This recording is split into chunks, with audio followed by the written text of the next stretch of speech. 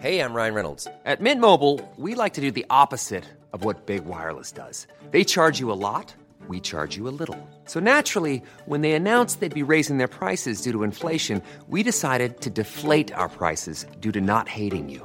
That's right. We're cutting the price of Mint Unlimited from $30 a month to just $15 a month. Give it a try at mintmobile.com/switch. $45 up front for 3 months plus taxes and fees. Promo rate for new customers for limited time. Unlimited more than 40 gigabytes per month. Slows full terms at mintmobile.com.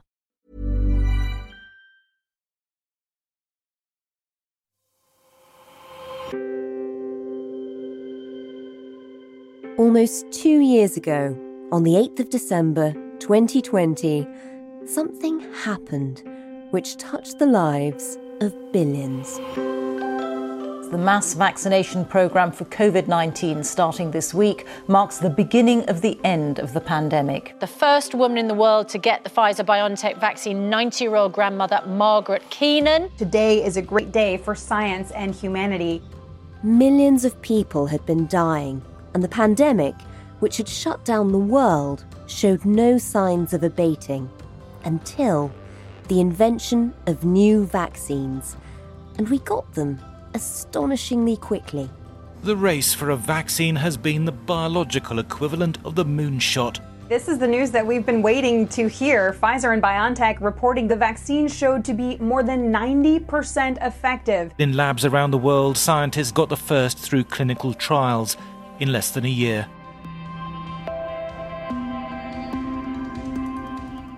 One reason why we got the first vaccine so quickly was because the technology was already being trialled in a cancer vaccine. Now, BioNTech, the company who created the first COVID vaccine, is returning to its original mission. Can they come up with a vaccine against a disease that around half of us will get and 1 in 6 will die from? Can they cure cancer? We believe that this will happen definitively before 2030. Now the COVID-19 vaccine and our experience in developing it gives back to our cancer work. You're listening to Stories of Our Times from The Times and The Sunday Times. I'm Manveen Rana. Today, could a jab cure cancer? I am Tom Whipple, and I'm the science editor at The Times. I am finally writing about things that aren't viruses, although we're going to be talking today about vaccines, so I haven't moved that far away from COVID in some senses. Well, we've missed you, so welcome back. Tom, we're talking because of an amazing innovation, we think, that's on the horizon. Tell us a bit about what might be coming down the road in terms of cancer. Well, this is all prompted by Ua Shaheen and Özlem Türeci, who are the husband and wife couple who created BioNTech, the German company that partnered with Pfizer to make the coronavirus vaccine that I think probably almost everyone listening to this will have had at some point in the past 3 years. They think that by 2030, we should have cancer vaccines.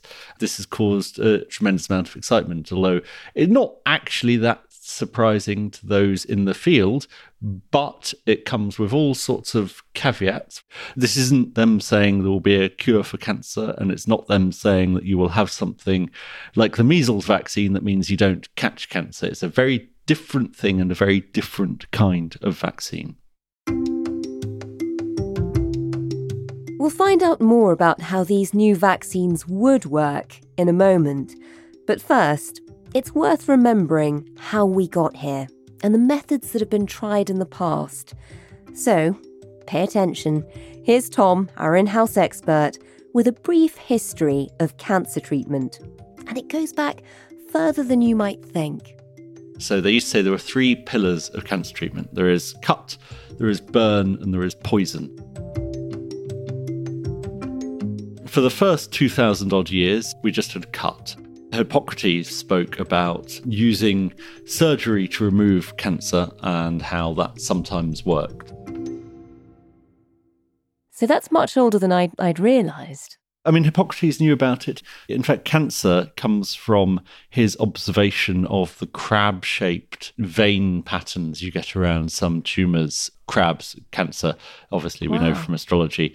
We gained another tool at the beginning of the 20th century. We discovered radiation, and a lot of that obviously caused cancer. There was a brief fad in the 1920s for radium parties where people would drink glow-in-the-dark cocktails, which sound like amazing parties, but obviously the aftermath wasn't brilliant. But as well as causing cancer, there was, from very early on, there was investigations as to whether you could cure it using things like focused X-rays to burn away at the tumours. So that was burn, and then there was finally poison, which is chemotherapy. It has its own origin story.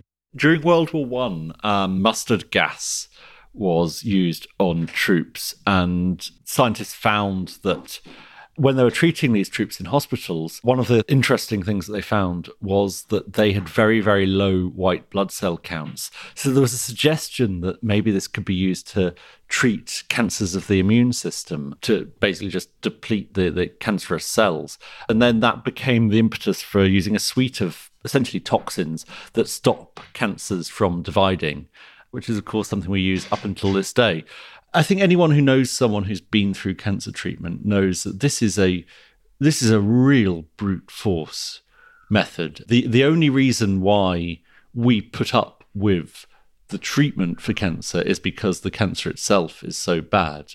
But there is an alternative history of cancer that you could imagine, because at this time there was a doctor called William Coley who was fresh out of Harvard Medical School, and he was given a 17-year-old girl to treat who had got a bone cancer on her hand, and they amputated her forearm, but it didn't work. The cancer spread through everything and she died. And he was clearly deeply affected by this, and he combed the literature for treatments. And he found these odd instances of people who seemed to have cancer go into remission after having infections, different bacterial infections. And also he found cases of doctors observing that syphilis patients were less likely to get malignant tumours. And he found, all in all, 47 instances in the literature, these anecdotes of people getting infections and then surviving. And he had this theory that somehow the infections reawaken the immune system and help you fight off the cancer.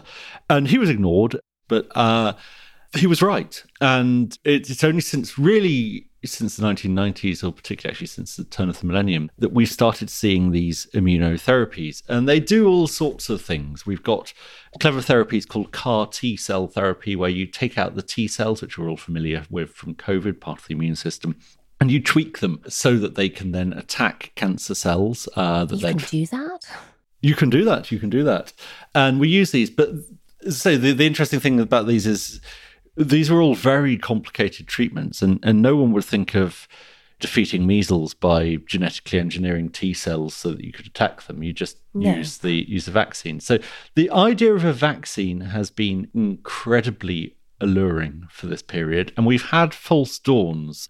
One of the most fascinating stories is a guy called Ralph Steinman, who was an extremely eminent immunologist. He discovered these things called dendritic cells, which are these spindly, spiny cells which present proteins to the immune system and tell the immune system what to attack. In 2007, he discovered he had pancreatic cancer, and it was stage 4. I would have viewed it as a death sentence. He viewed it slightly differently. He viewed it as, well, I've got nothing to lose. And so he decided to conduct his last and greatest experiment. The cancer was removed. They knew it would come back, but it's removed. And he sent slices to all of his mates in laboratories around the world. And they decided to make every experimental treatment they could, including 3 different cancer vaccines, all of them based upon his research into dendritic cells. Now, he wanted to take these sequentially so that they would know which had worked, so that he would get decent data. He wanted to publish a paper on this. He was experimenting on himself despite the obvious deadline. Yeah, his paper was going to be called My Tumour and How I Solved It. Wow. And he should have died in the first year. He didn't. He saw it in the next spring. He saw it in the spring after and the spring after. But in 2011, he was riddled with cancer and he died. And, the problem is you can't tell from the data of one person what, if anything, prolonged his life. or why. But there's this coda to this tale. His family didn't initially tell people that he had died. And 3 days after his death, his grieving wife went downstairs to the kitchen and she saw his BlackBerry blinking, and she picked it up and idly read the message. And the message was that Ralph Steinman had won the Nobel Prize. And they don't give Nobel Prizes posthumously, but they made an exception for this one because no one knew he had died. And he was 3 days from knowing he'd won. He was 3 days from knowing. That really is poignant. So, Tom, talk us through how these vaccines will work. Are we looking at a cancer-free future in a few years' time? We are not, alas. We are looking at another tool in our arsenal. I think it would probably make sense to explain exactly what a cancer vaccine is, and also, importantly, what a cancer vaccine is not. So your body spends a lot of time defeating foreign objects that turn up into it. It attacks viruses, it attacks bacteria, it attacks cells that look like they're where they shouldn't be. Some of those cells are cancerous cells. So cancerous cells are perversions of your own cells. They're cells that have mutated in certain ways and then keep on mutating uncontrollably. And your immune system is able to spot them as unusual, and quite often it'll be able to defeat them. But obviously half of us get cancer in our lives, so this fails. And it fails because cancer has ways of getting around your immune system. One of the big advances in cancer treatment, particularly the past 10 years actually, is immunotherapy. It's finding ways to boost your own immune system so that your own body attacks the cancer. Now, one of the things that's weird about this is in other ways, we're very used to boosting immune systems to attack things. That's what the COVID vaccine is. That's what a smallpox vaccine is. But for cancer, we haven't used vaccines in that way. I know people listening to this will be thinking of the HPV vaccine that teenage girls get to prevent cervical cancer. That's because cervical cancer is caused by HPV. So it's still an outside agent, effectively. So it's still an outside agent. You're not talking about attacking your own cancer. But there's this marvellously alluring idea. What if, when you get a cancer, we can train your body to attack it just as we would train it to attack a pathogen? So what if we could find a pattern of protein on the outside of cancer cells that only exists on the outside of cancer cells in your body, and then we give you a vaccine which trains your immune system to see that pattern as being the pattern that marks an invader, and then attack it itself. You do away with all of the need for all of these other terrible things, the chemotherapy, the radiotherapy, the surgery. Instead, your body just attacks it, and attacks it in a targeted fashion, and job's done. You've got rid of cancer. So that's a simple idea, and that's been the simple idea for a while. And it turns out that when the simplicity of a simple idea hits the fiendish complexity of the immune system, you end up with things not being quite so simple or so easy. And in terms of this great new innovation, I mean, was this on your radar before COVID? This is the reason why BioNTech existed. Ur Shaheen and Özlem Türeci, they met as doctors on a ward treating cancer patients around the turn of the millennium. We are physicians by training, and when we were young, we were treating patients, oncology patients with advanced cancer. Most of the times we had to tell our patients that there was nothing we could offer them. And we could only endure these sad situations because we were leading a double life. By day, we were working on the cancer wards, and in the evenings, we were working as scientists. They got married and then went straight back to the lab in the afternoon after getting married, because they had an idea. They didn't want to just do the traditional cancer treatments. They wanted to develop the cancer vaccine, and the tools that they thought they could do this with were mRNA, messenger RNA. So there's this thing they call the central dogma of molecular biology, which is DNA makes RNA, makes protein. And that basically explains how a body works at a very, very fundamental level. In your body, you have, in every cell, you have DNA, which is the instruction manual. It's code. Now, an instruction manual is completely pointless unless you can read it. And this is sort of what RNA does. The DNA makes this molecule called RNA, which is a messenger. So we call it messenger RNA in this context. And this travels then to the place in the cell that makes proteins, and it gives the instructions for how to make the proteins. And the idea of mRNA therapies is that if you impose your own message, if you stick your own little snippet of RNA into the cell, then the cell will instead make the thing you want the cell to make. So back in the early part of the 2000s, a lot of people were looking at cancer vaccines, and a lot of them were trying to find a common protein, so something that would always determine what it is to be a pancreatic cancer. And so you find this and you make a general vaccine. If people have pancreatic cancer, you stick that in and your body attacks pancreatic cancer. The real advantage of mRNA is because it's just this little string of code, you can make it personal. You can look at someone's individual cancer, and everyone's cancer is different. And you can find the proteins on that individual cancer, which are the ones that make it different from your normal cells, and then you can tailor that to the individual people. You give them the vaccine, and lo and behold, their body attacks it. So this is what was happening, and this is what BioNTech was set up to do.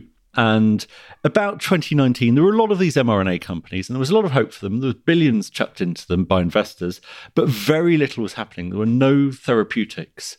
And a lot of people were talking about an mRNA bubble, the idea that mRNA had just run out of steam and wasn't going to happen. But actually, by the end of 2019, they had just done enough research to make mRNA work. And in January 2020, Shaheen, he read about this pneumonia in China and thought, I'm going to turn my cancer company into a COVID company. And that is how we got the Pfizer vaccine, and a similar story for the Moderna vaccine.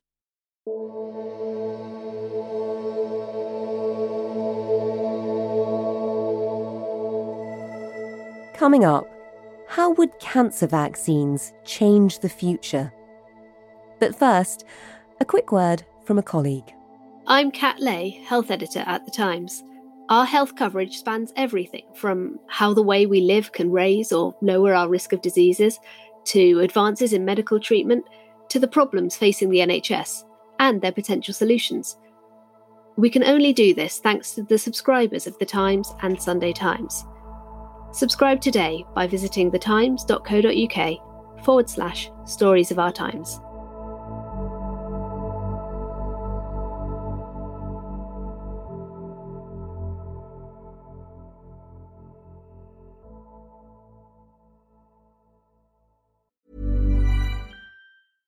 Hey, I'm Ryan Reynolds. At Mint Mobile, we like to do the opposite of what Big Wireless does. They charge you a lot, we charge you a little. So naturally, when they announced they'd be raising their prices due to inflation, we decided to deflate our prices due to not hating you.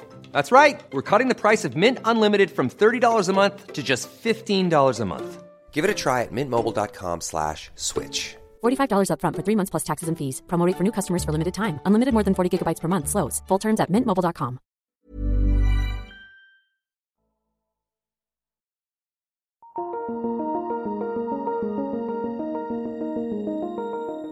So, Tom, you've set out this amazing history, and it's only when you talk about radiation and chemotherapy as sort of burning and poison that you realise just how brutal our treatment of cancer is. So, even the false dawns in the past, you can see how much hope they bring. Take us back to BioNTech and what they're hoping to achieve now. Are they specialising in particular sorts of cancers, or is this a blanket potential vaccine? The technique is blanket, but they're looking at particular cancers. They're looking at the cancers that we're very bad at treating. One of the first studies they've done, and this is a very small study, was into pancreatic cancer. Pancreatic cancer has a very, very high death rate. We haven't improved really at all in our treatment of it. And one of the things it does is it sort of builds this barrier between itself and the world outside. So it's very hard for immune cells to get at it. What they did was, in a trial that was published over the summer, involving only 16 people, they gave those 16 people, so it wasn't a control group, they gave those 16 people this treatment, which was a personalised cancer treatment for them after the surgery. So the tumour had been taken out, and then the concern is you've got these floating cancer cells that'll find somewhere to land and then start growing and dividing. And what you want to do is find a way to destroy them when they land. The goal that we have is to ensure that directly after surgery, patients receive a personalized vaccine, and we induce an immune response so that the T cells in the body of the patient can screen the body for remaining tumor cells and ideally eliminate the tumor cells and thereby reduce or completely inhibit the metastatic relapses, which would come 2 or 3 years later. So they were given this personalised cancer vaccine, which was made precisely for their cancer cells. Now, in 8 of the 16 people, and this is why we have to be very clear that this isn't a panacea, their T cells did not respond to the vaccine did not work, and in 8 of those 16, either the cancer has come back or 18 months later they were dead. In the other 8, 18 months later, the cancer was not there. And for those who work in pancreatic cancer, that is utterly thrilling. I mean, it's, if you or I or anyone was diagnosed with pancreatic cancer and someone said, well, look, you've got a 50% chance of surviving this, you would consider that terrible odds until you knew what the previous odds were. They're now trying a far larger trial in bowel cancer, but these things are finally looking positive, and now researchers are really looking to bigger trials to see what happens, but they're already thinking this is going to be another tool among immunotherapy and another tool among cancer treatment in general. So this really could be a game changer. And as you say, so this is in addition to surgery. This isn't the sort of vaccine that you get given at a certain age and it just means you'll never get cancer. This is when you've already been diagnosed and you've had some form of treatment. This would hopefully stop it coming back. Yeah, and that's why I guess we slightly don't have the right words for this, because we think of a vaccine as preventative medicine.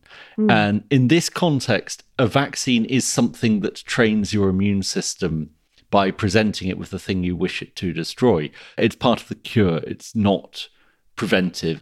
Ultimately, this is, a semantic question it's a question of language, what you call it. But its mechanism is the mechanism of a vaccine.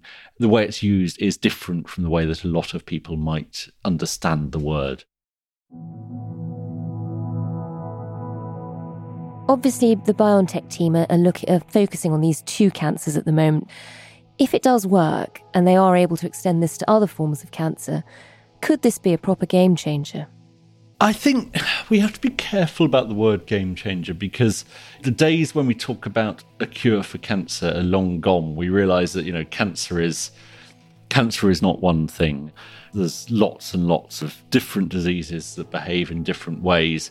But, the people I spoke to, one of them described it as he thought this would be the centrepiece of immunotherapy.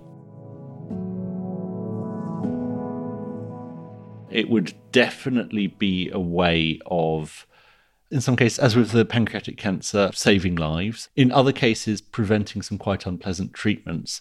And in other cases, just providing reassurance. There are plenty of cancers you get where there's lots of screening afterwards, and you're sitting there thinking, is it coming back? Is it coming back?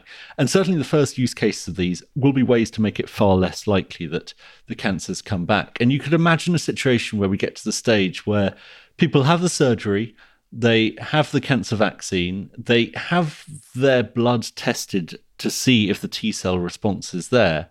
And if it is, you say to them, look, you don't have to sort of celebrate each birthday now. We are pretty sure that this cancer is not coming back. And for those for whom there isn't the T cell response, you maybe say to them, look, we've got to keep up the screening program. Yeah. And for the team behind it, this must be quite a moment if this is something they've been working on for years and this was always the reason they set up BioNTech. I mean, you've met the couple. What are they like? I've interviewed them 3 or 4 times, I think, during the course of the pandemic. They're lovely. They're driven. They are very into their science. I remember the first time I interviewed them, they were living in an apartment. The family was in a sort of 2-bed apartment, and they were billionaires. They hadn't got round to to moving. I suppose they become billionaires overnight, really, in the middle of a pandemic. Yeah, the next time I interviewed them, they were in a far larger house. They were on Zoom in different rooms, and they were just in these sort of big empty rooms, I think, not quite knowing what to do with themselves, but having recognised it was absurd to stay in an apartment. And BioNTech aren't the only company who are working on vaccines. Just give us a sense of the bigger picture. I mean, what else is on the horizon? Moderna are looking at it. There are several other companies. I think CureVac are. There's also the Oxford guys who are looking at developing theirs. So I think, there's going to be lots of companies looking at this space, particularly if we continue to get good results. And the vaccine technologies that we have developed in COVID have all been accelerated to the point where this is going to, I think, be a lot easier. We have learned how to better, faster manufacture vaccines. We have learned about in a large number of people how the immune system reacts towards mRNA. And not only we, also regulators have learned about mRNA vaccines and how to deal with them. So this will definitely accelerate also our cancer vaccine. There's going to be far fewer questions. As an investor, you're no longer thinking, what's the side effect profile of Pfizer? We understand it extremely well and it's extremely good. And you're not thinking, well, can this stuff be made easily and stably? Can it be made at scale? Because we know a lot now about making this and storing it and using it. So I think it's fair to say that the pandemic has accelerated this kind of technology, if only by shining a spotlight on it and just showing that it works. Finally, a plus. And before we get too optimistic, your history of the treatment of cancer does point to lots of false dawns too. I mean, what are the chances that these vaccines won't work? I think now it's unlikely that the vaccines won't work. But where are we in terms of a timeline? I think 2030 is perfectly feasible, but what I wouldn't want people to take away from this is that means we will have cured cancer by 2030. What the history of cancer shows is, yes, that there are false dawns, but also that when we have progress, it is incremental. We slowly find ways to do things better, and cumulatively, you can make a really big difference. But if we continually think, when we get this, then it will be sorted, then we are going to be disappointed. We are not going to suddenly wake up on the 1st of January 2030 and think, right, that's cancer, that's done. And if we do get these vaccines by 2030, you talked about them being personalised, which sounds expensive. Will they be affordable? We don't know how much they're going to cost. What you're touching on here is a broader point, which is in lots and lots of different ways we're now getting personalised treatments. I think the NHS is going to have some quite hard cost-benefit calculations, but all of this technology is getting cheaper. It's getting cheaper in part because of the pandemic. The kind of genetic sequencing and synthesis technology that is needed is something that has dropped 3, 4, 5 orders of magnitude in cost in the past 20 years. So yes, it will be pricey, but treating cancer is always pricey. Let's wait and see, but I suspect this will prove to be economical. And Tom, you've said this isn't a cure. It would just be another tool in the armoury against cancer. If we do get to the stage, though, where those tools are so effective that cancer is no longer killing us in the numbers that it is at the moment, what will? Well, we'll die of Alzheimer's. We will die. What people are excited by is the idea of treating old age itself as a disease and perhaps finding ways of, well, at the extreme end of science of immortality, but the more reasonable end of science at keeping people alive a bit longer, but keeping them healthier even longer. We want to find ways to keep people so that they're sprightly and their limbs are working and they're bouncing about the place, and we'll need all sorts of different technologies for that. And if these vaccines do work, I mean, is this the start of, vaccines for a whole host of other diseases? There are certainly other things that are potential uses for mRNA. The simplest are using them to make other kinds of conventional vaccines against conventional diseases, universal flu vaccines or Lassa fever. Might technologies like this be useful in making even an HIV vaccine, which has evaded the world for 30, 40 years? Once you can hack the body, which is essentially what you're doing, then there are lots of possibilities for what mRNA can do.